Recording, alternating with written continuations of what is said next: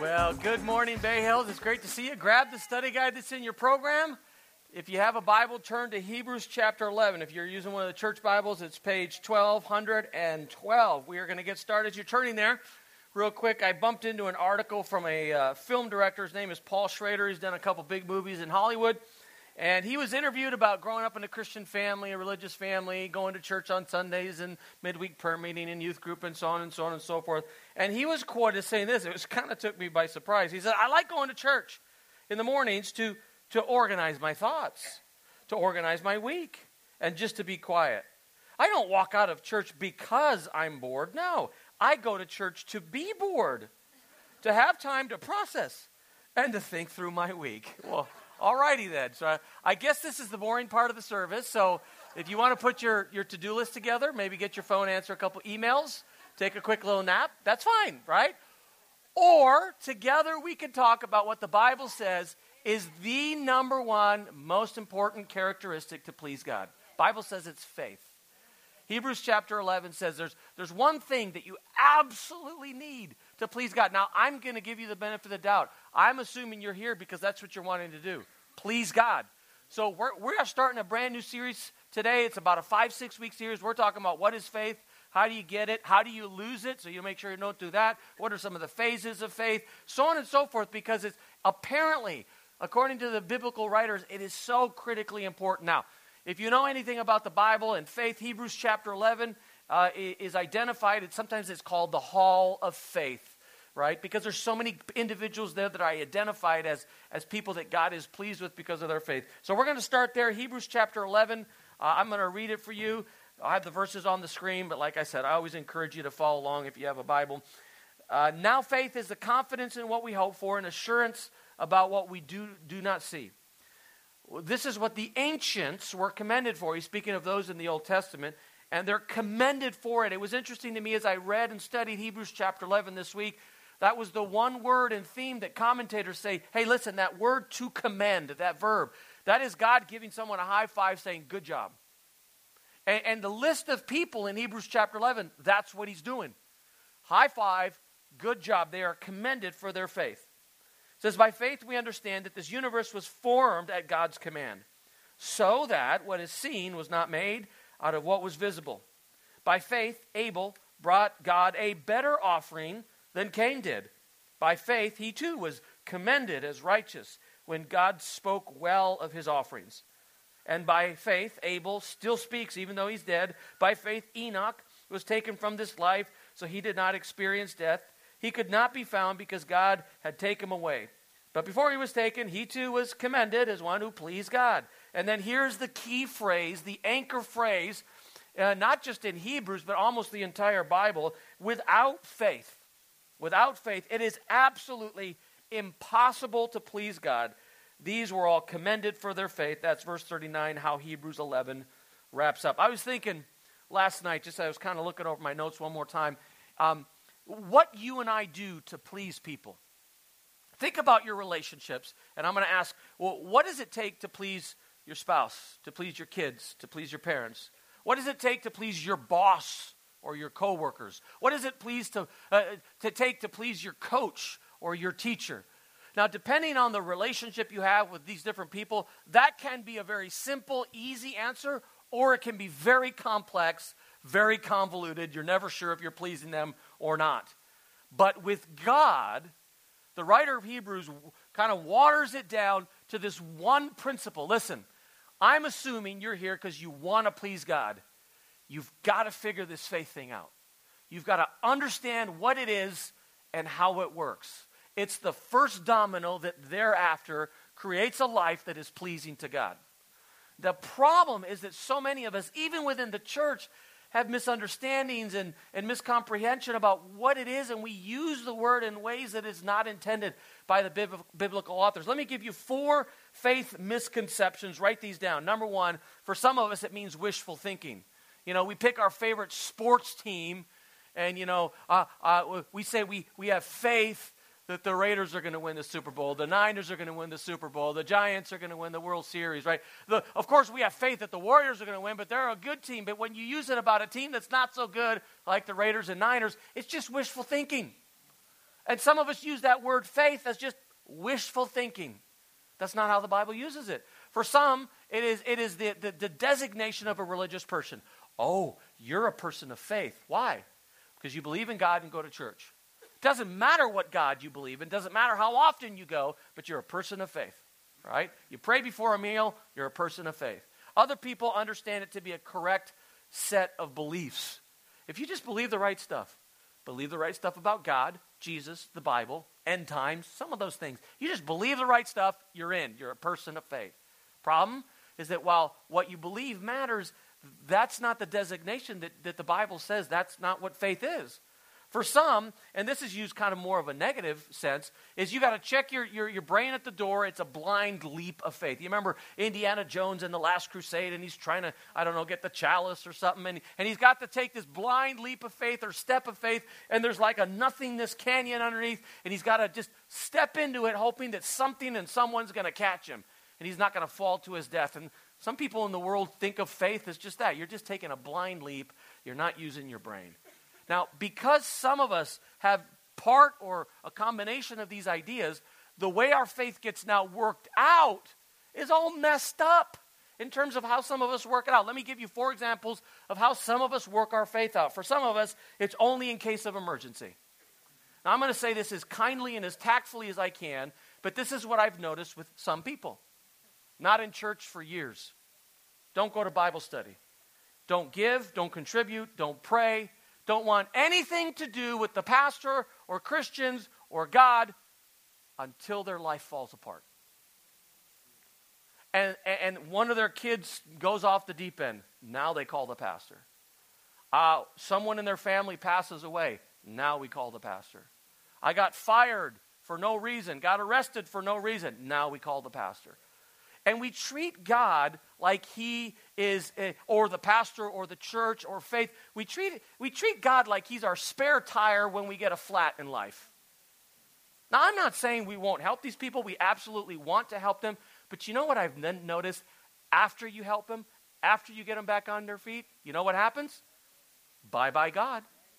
Because he's only for emergencies. For other people, it's only when it fits my schedule. You see, Pastor, my kid, they're really good at baseball, really good at soccer, really good at volleyball, really good at softball. And weekends, that's when we got our tournaments. So we're not going to it's just not going to fit our schedule. Okay. Don't come running to me then when your kid's 13 and they went off the deep end. I want to go to Bible study, but I work. And I know Bible studies once every other week and everything. It's not that huge of a commitment. But because of my commute, for me to make Bible study on Tuesday nights or Wednesday nights, I might have to actually skip dinner, We certainly wouldn't want you to skip dinner. Doesn't fit my schedule, I'm not in. It's got to be convenient, right? For other people, it's only special occasions. Like I said, have nothing to do with God. Don't pray, don't read their Bible, don't go to church. But if they get married, we'll invite God to the wedding. We want to make sure and get married in the church with a pastor because we want God's blessing. Baby dedication, they stand right on this stage and they say, God, help us be great parents. We want to live for you. And then they're gone. It's going to happen in a couple weeks. There are some Christians that we refer to as CEO Christians. Stands for Christmas and Easter only. Now, I'm not against it. But it's just us this morning, right? Can I just say what the little secret is amongst us? The goal isn't to get them to Easter. The goal is to get them to Easter and the week after Easter. Because that's what faith is. It's not a, buffet, take whatever you want from God whenever you want. And I want it to be part of your life. So yeah, we will make an effort at Christmas and at Easter. And you should ask your friends because they are more likely to come at those times. But for some of us, faith is just on special occasions. For others, it's only if it's fun and only if it benefits me. So when I go to seminars and I go to conferences for pastors, there's 2 extreme thoughts in terms of how I should preach and teach. This is the kind of things that say, you should be a theological doctrinal preacher, or you should be a needs-based preacher. A theological doctrinal preacher or a needs-based preacher. Theological doctrinal says this: just teach them the Word of God and let them figure out how to apply it on their own. Theological, doctrinal. The other, needs-based preaching. This is needs-based preaching. Find out what they need. Find out what they want. Find out what they like. And do that. Help them figure out how to deal with stress. Help them figure out how to build a better marriage. Help them figure out how to handle their finances. Needs, wants, desires. Help them do that better. Right? Now, question. Does this book talk about stress? Does this book help with marriage? Finances? Career? Of course. Of course I want to do this. Right? But can I also say something to you? This book is not just about you. Does that make sense? So you can't be only in this extreme. You can't live, well, as long as pastors got good jokes, and I like the music, and they still have free donuts, then I'll go. You got to be careful if you're living anywhere close to here. Now, again, the Bible speaks of doctrine and theology, and sometimes you know, it's like medicine. You got to take it, and you don't really taste it, but you got to know that. You got to understand it, because it's about His kingdom, not your kingdom. And again, the problem is when you get to either extreme. You want to bring them to the middle, and you want to live in the middle. That's the idea. But my point is this: if what's on the screen creeps into your life anyway, when it comes to faith, you're gonna crash and burn at some point. So this series is to make sure you and I understand, what is it? How does it work? How do I apply it? We're going to start with a clean, easy definition. I want you to write this down. Faith is trusting and obeying God no matter what, in spite of consequences or circumstances. Trusting and obeying God no matter what, in spite of circumstances or consequences. Now, I say write it down, not just in your notes. You might want to write it literally put it in your phone. Write it in your Bible, unless it's one of my Bibles at the church. Then don't write it in that Bible, right? Get that clean. But I want you to lock this in, because this is important, okay? There's two things. I want to demystify the word of faith. I want to take some of the spirituality out of it, because some of us, we get confused just because we put too much on the word. We live a life of faith. Everything we do in life revolves around faith or trust. Use that word. So, for example, all of us that took showers this morning before you came to church, and those of you who did, thank you. The rest of you, help us out a little bit next week. Just kidding you. You had faith that when you turned the shower on, hot water would come out. Not just water. Because if just water came out, cold water, we would all be talking about it. You had faith, hot water came out. When you got in your car and you turned the ignition to your car, or pushed the button, whatever kind of car you had faith that that engine would turn over and you wouldn't have to walk to church. You had faith in that. Every one of us had faith when we sat in the chair. We trusted that it would hold us. If you're in the blue chairs, you had a little more faith than in the black chairs, but essentially we all had trust, the faith that the chair would hold us. But we will take it to an extreme. We will meet with a doctor whose name we can't pronounce. He will give us a prescription we can't read. We will go to a pharmacist we've never met. He will give us a medication we've never heard of, but we'll take it for 2 months to see if it gets rid of whatever we're dealing with. You know what they call that? Faith. You trust the doctor, you trust the pharmacist, you trust the company that made the drug to fix whatever's going on with you. And it's the same thing with God. It's trust. Do you trust Him to thereafter obey Him? Now, the middle words are very important. In spite of. Because every one of us here at some point in time has trusted and obeyed God. Every one of us. But here's the thing. There's times when it's easy to trust God. There's times when you get a major benefit to obey God. But how about obeying God and trusting Him when you don't see a benefit? How about obeying and trusting Him when you're going to get teased by your classmates? When you're going to look down upon, or you lose a promotion at work because you're not willing to cut corners? What about then?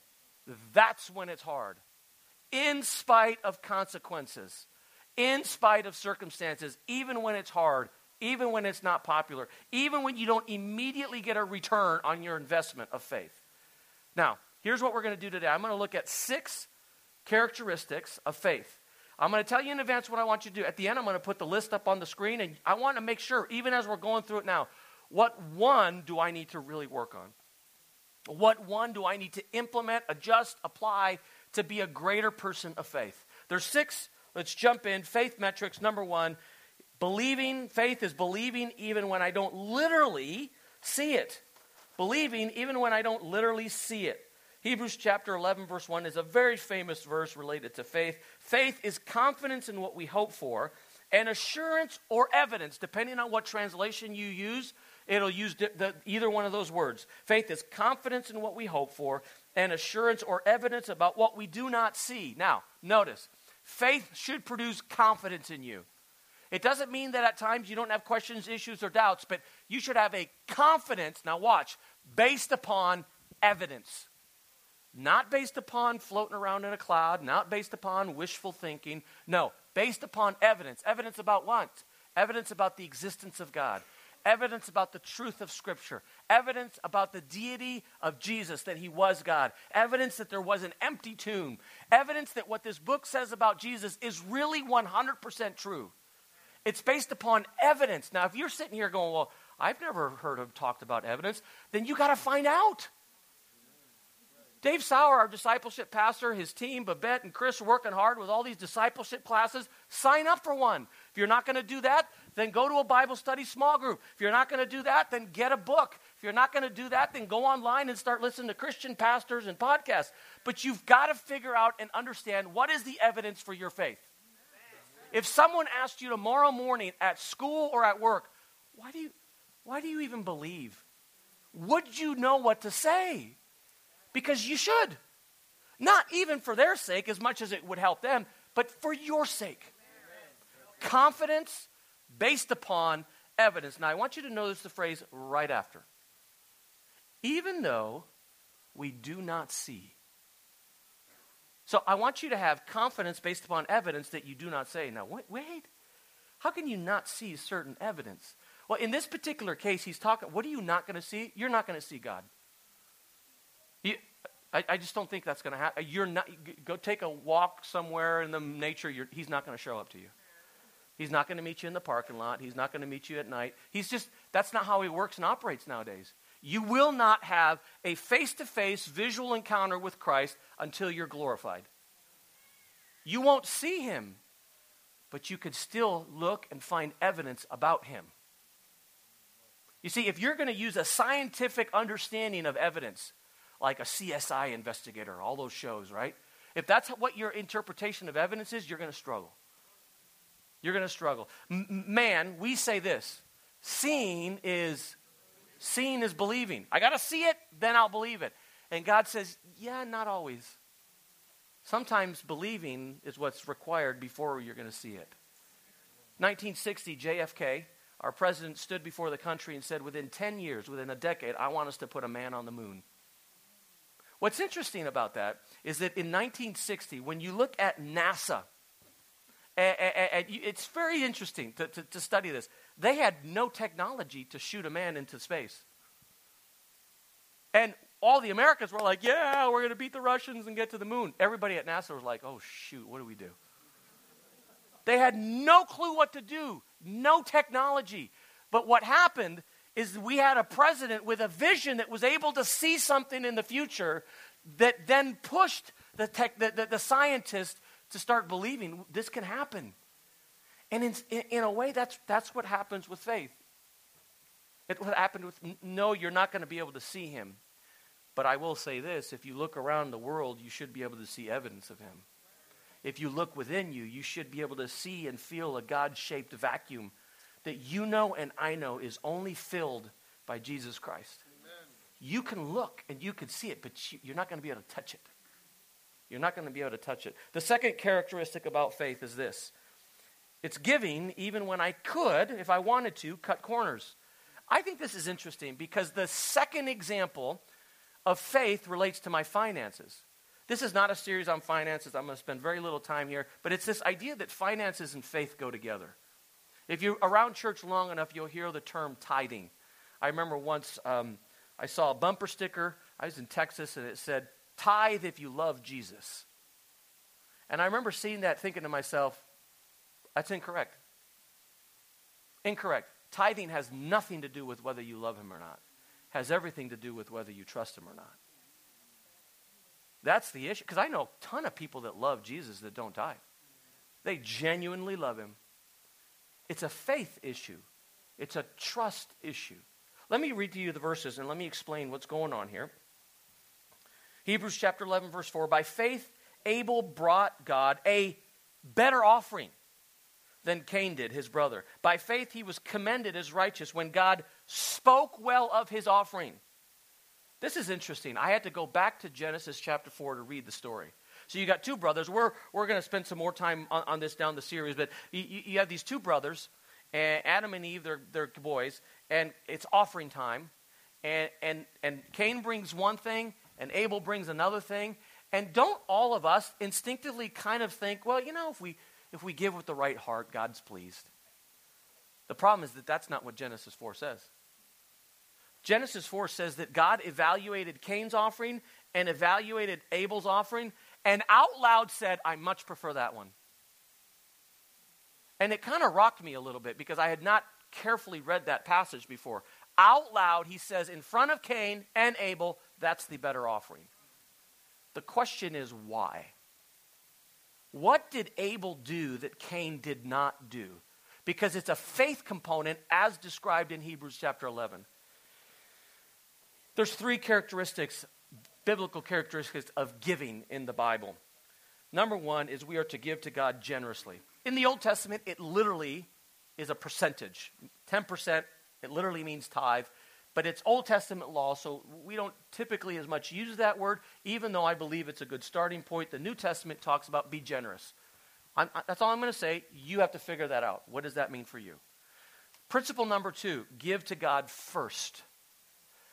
This is right in Genesis 4. 3 chapters in, it's right in Genesis. Abel gave his first fruits. And it matters, regardless of what you give. God says this, listen to me.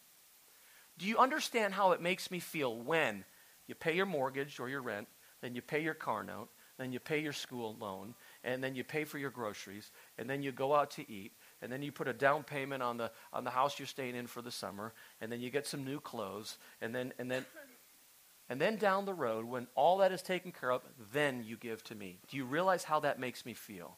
Do you realize what that communicates as to your priority of me in your life? Irrespective of what you give, make me number one in your life. Give to me first. And then the last one, give God your best. Not this is what's acceptable. Give him your best. Years ago, in October, November, Butterball Turkey Corporation set up a hotline, a customer service hotline so people could call and ask questions about how to cook a turkey for Thanksgiving. And one customer service agent from Butterball received a phone call from a little bit older lady, and she said, we have a question, my husband and I. We want to know if we can cook a turkey that we have had in our freezer in the garage for 25 years. Excuse me, ma'am? Yeah, we've had it in the garage for 25 years. I don't know why you've never, but we got to the bottom of the freezer. There it was. We wonder if we could cook it this Thanksgiving. So the customer service person at Butterball says, well, I guess technically, if the freezer had been at 0 degrees or under or below for the entire 25 years, in theory, you could. But if at any point in time, maybe there was a power outage and the turkey started to thaw and then it refroze, you don't want to cook it. It's gonna not be good for you, right? And the consistency has been destroyed. But having said that, even if the turkey has been maintained at 0 degrees or lower for 25 years, we at Butterball Corporation would like to encourage you not to cook and to serve that turkey for Thanksgiving. Because the taste, it's going to be completely putrid from 25 years ago. There's a long pause on the phone, and the elderly lady said, yeah, that's what my husband and I were thinking. I think we'll just donate it to the church. Question, do you give God your best? You want to know the main thing that comes from the story in Genesis 4? This is it. Watch. It was offering time, so this is what Cain did. He's a farmer. He goes into his warehouse, and it says this, literally, he took some fruit. Yeah, I guess that basket would be just as good, right? I'll just take this one right here. This will be my offering to God. Abel. Abel is also a farmer, but he has flocks. And this was his response. It says in Genesis 4 that he carefully evaluated his flocks and he found the best one he could find. The best one. That's going to be my offering to God.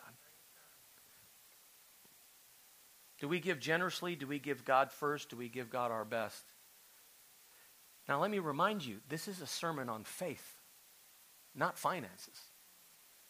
And yet the writer of Hebrews says, listen, part of faith is believing even when you don't see, and part of it is giving even when you could cut corners. You want to know what I mean by that? What I mean by that is the person sitting next to you, behind you, in front of you, and on this stage doesn't know what you give. You could cut corners with me, with them, but not him. It's a faith issue. So you got to figure that one out.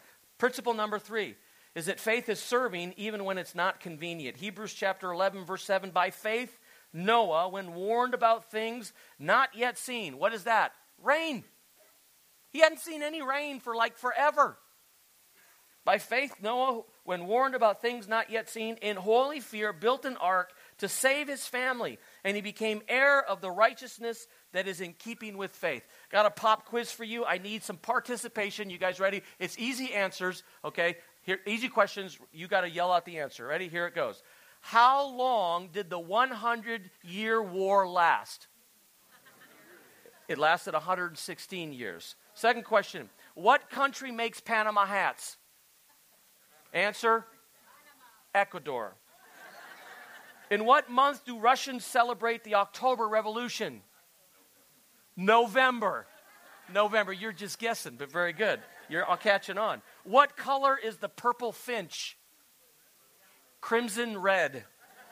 Where do Chinese gooseberries come from? New Zealand. New Zealand. Here's the real question. Why did he build the ark? Why? Because there's no rain. And he's miles from the nearest body of water. Read the story of Noah. You want to know what the town people were all saying about him? You're a moron. I mean, not literally. That's kind of our interpretation here in Richmond. You're an idiot. What are you doing? When you ask theologians and commentators, they can't agree on how long he was building the ark. It's as little as 20 years, as long as 120 years. Why are you doing it, Noah? Some questions, like I was goofing off with you here, the answer isn't as obvious as the question. In this case, it's really, really simple. Why are you doing it, Noah? Answer, because God told me to. God told me. You know, sometimes serving isn't convenient. Sometimes serving isn't easy. Sometimes serving makes you tired. Sometimes serving means working along other side people that you don't get along with as well. And you do it anyway. You do it anyway. Why? Because it's part of our faith. It's part of faith. Do you see how faith now is tangible? There's actually things I can do. Principle number 4. I'm going to spend a little longer on this. Faith means obeying even when I don't fully understand. I don't know about you, but I got a couple questions. I got a couple issues I'd still like to work out with God. I can't figure all of it out. We all have something. It's interesting what it says about Abraham. We're going to actually spend more time with Abraham in the next couple weeks. But in verse 8, by faith Abraham, when called to go to a place that he would later receive as his inheritance, he obeyed and he went. Here it comes. Even though he didn't know where he was going. So I'm going to get to the story in a couple weeks. But to real quickly give you a snapshot, here's what's happening. God comes to him, and Abraham is 75 years old. So pretty much older than most of us here this morning. 75 years old. And he says to him, listen, I know you don't have any kids. I know you don't own any land. But I'm going to give you so many kids, you're going to have a nation, and you're going to have your own country that's going to impact the world. Right? But to do this, I need you to pack up, and I need you to go to the country that I'm going to give you. Okay? 75 years old. Now, what Abraham asks God, I don't know about you, but to me, is fairly reasonable. That sounds great. Can I ask you a question, God? How long is it going to take to get there? Where am I going?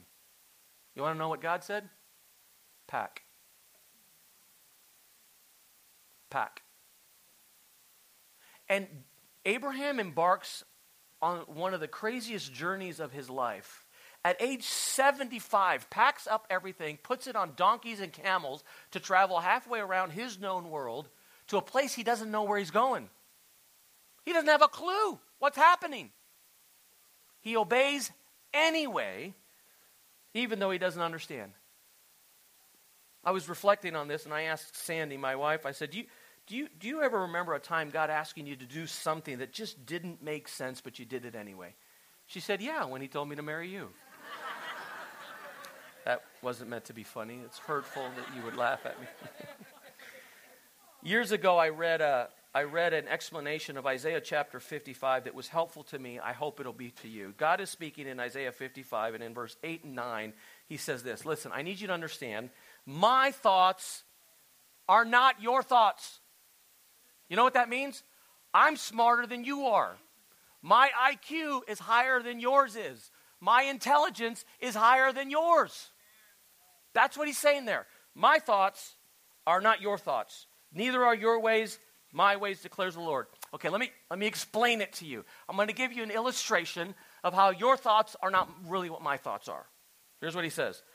As the heavens, not yet. Let's go back to the verse. As the heavens are higher than the earth. So the distance between earth and the heavens, so are my ways to your ways, so are my thoughts to your thoughts. The distance between earth and the heavens, the stars, the galaxies. So now let me show you, we'll put it up there, Vince. The distance between earth and the edge of the Milky Way, because we're part of the Milky Way, the edge of the Milky Way is 25,000 light years. The distance between earth and a galaxy called Andromeda is 2.5 million light years away. Now, to give you perspective, for those of us who weren't good at science, light travels at 186,000 miles per second.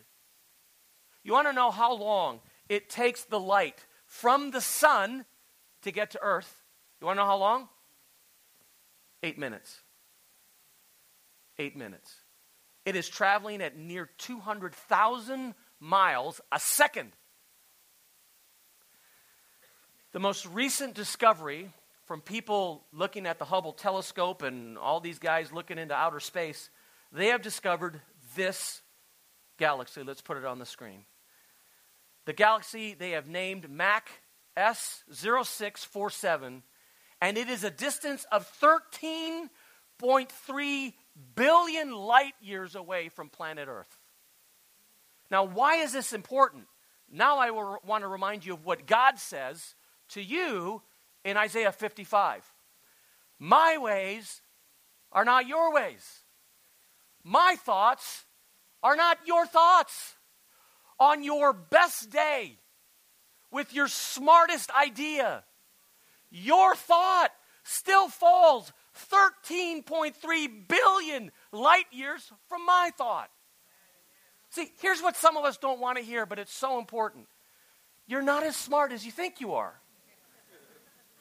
So I need you to turn to the person on your right and say, you're not as smart as you think you are. And then to the person on your left, say, neither is Pastor Dave. Go ahead, tell him.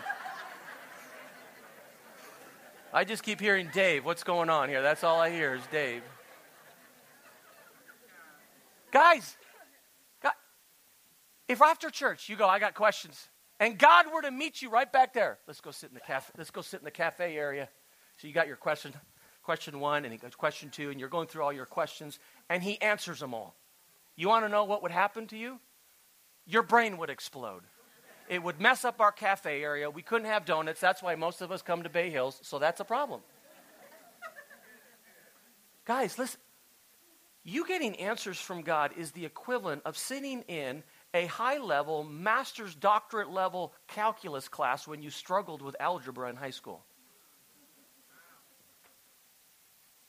Is it fair to ask questions? Yes. Do you want some answers? Yes. But if you wait to get all your answers to your questions, you will never take a step of faith the way God intends. You'll never get there. And the point is, while you think you're being smart, you're being exactly the opposite. You're not processing what's on the screen.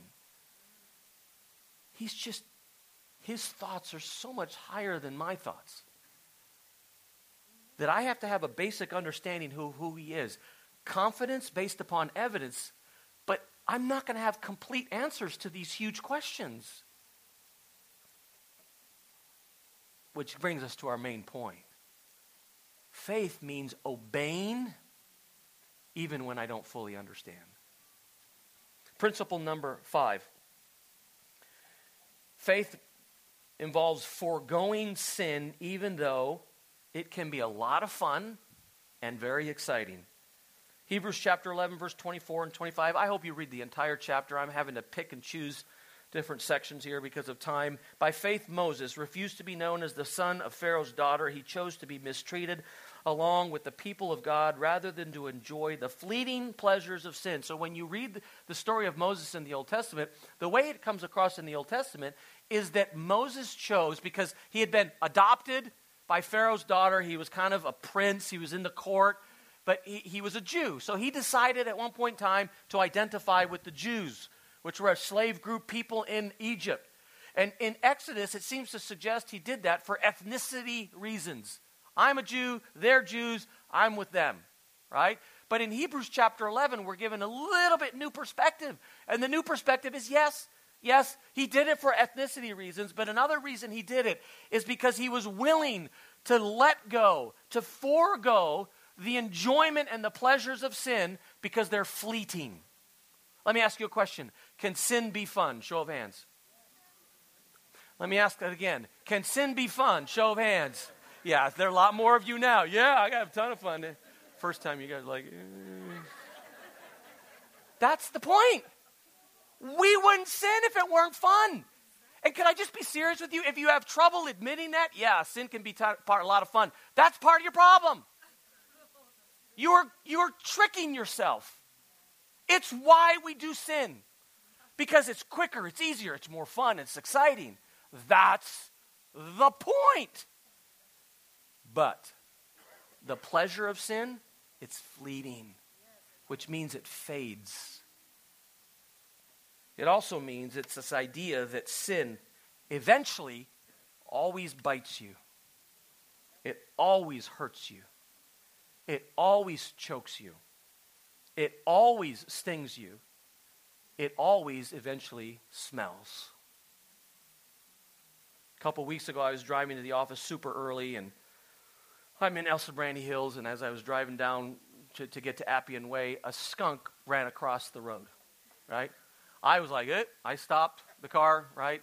Let the skunk cross. And I had a flashback of when I lived in Terra Hill. Sandy and I lived there for a while before we bought a house in El Brandy, and I don't know why we went through a period of that whole neighborhood. There were skunks, and I would walk the dog, and he got sprayed once. And, well, he was in the backyard, and we heard him fighting with what we thought was a cat, which made me really proud of him. But then we realized it wasn't a cat. It was a skunk, right? So I'm looking through the window. I see oh, my goodness. So he gets sprayed by the skunk.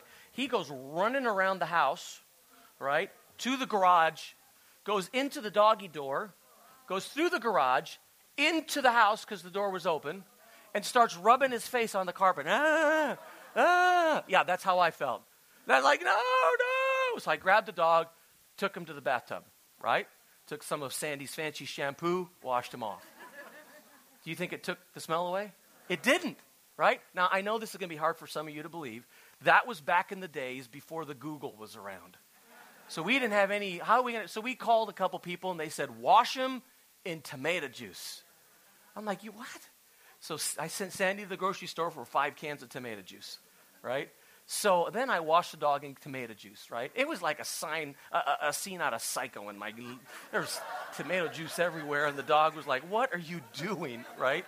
But I washed him up, right? And, that's not bad. So I washed him again. Then we cleaned the carpet. We did that for 3 days. Wash the dog in tomato juice, clean the carpet. Wash the dog in tomato juice, clean the carpet. For 3 days. And at the end of the 3 days, we're like, I think we got it. I think it's gone. 1 week later, someone comes to our house. I open the door. They don't even walk in. I just open the door and they're like, "What died in your house?" You know what I realized at that moment?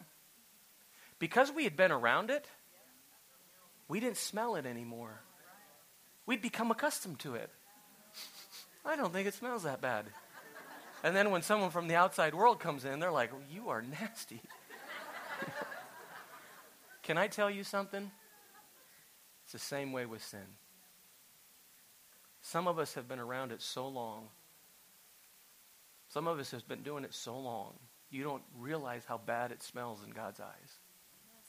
You don't realize that. And so someone that cares for you, especially your soul, this is me saying you got to stop. Why? Because it's a way to express your faith. You forego the pleasures of sin. We admitted that. It's fun. I'm going to not do that for the sake of my long-term spiritual health. The last one, I'm going to wrap up with this. Number 6. I'm going to wrap up with this and then I'll let you go. I got to do it, and I'm going to jump into Hebrews 12. Accepting Jesus as Savior, even though most of you don't and most people won't. Okay? Hebrews chapter 12. Therefore, since we are surrounded by such a huge crowd of witnesses, some people say cloud of witnesses, depending on what translation. Cloud of witnesses, crowd of witnesses. He's just spent the entire chapter talking about these incredible men and women of faith. Because we have their example, he says this. He says, I want you to fix your eyes on Jesus, the pioneer and the perfecter of your faith. Here's how I want to end. Listen, I can talk to you about believing. I can talk to you about giving. I can talk to you about obeying. But unless you've accepted Jesus Christ as your Lord and Savior, nothing else matters. That's right. Amen. It's the first domino. He's the author of your faith. He's the pioneer of your faith. He's the one that perfects your faith. Amen. I'm going to wrap it up with this. Her name was Evelyn Moores. She was an accomplished climber. She had climbed Mount Rainier and many great mountains around the world. Successfully, she decided to take a gig doing a publicity stunt in St. Louis. On April the 30th, 1976, so this is a while ago, she went to the Mark Twain South County Bank. And when she went there, it was a 2-story building. She was just going to rappel on the front of the building, no big deal, right? But it was just so people could see. She went up to the top of the building and she put her rope and attached it to the pipe and the grate at the top, and she started her little stint. And for all practical purposes, everything should have been fine. One small problem. The grate at the top of the building had been corroded and it wasn't secured properly. And after she was about 40, 50 feet in the air, she fell to the floor and she lost her life and she died. You could say that her faith was misplaced. Can I tell you something? There's one and only one person that'll never drop you. And his name is Jesus. His name is Jesus. I told you at the beginning I was going to ask you to pick one of 6. Let's put it on the screen. What one thing does God want you to do to improve and be a better person of faith? Believing, giving, serving, obeying, foregoing sin, or is it accepting Jesus? Let's pray.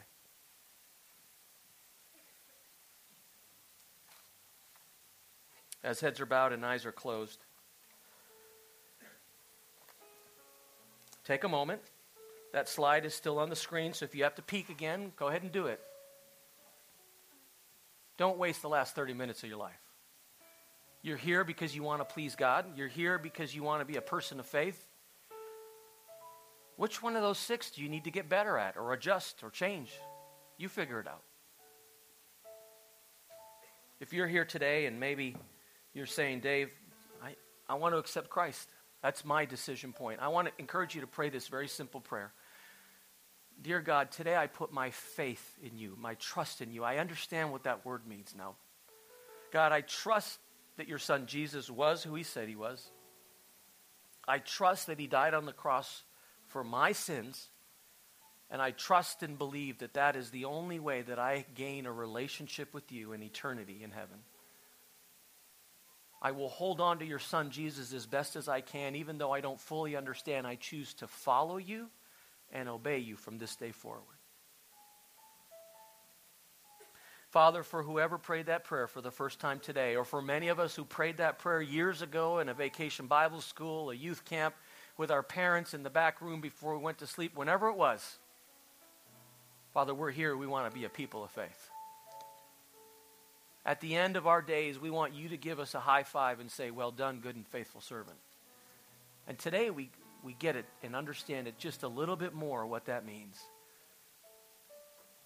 Father, work through us. Teach us. I pray that this would be a stepping stone so as we go forward the next 4 or 5 weeks, as we come out of it, we would be confident based upon the evidence of who you are, that our faith is real and it matters. We pray this all in Jesus' name, and all God's people said, amen.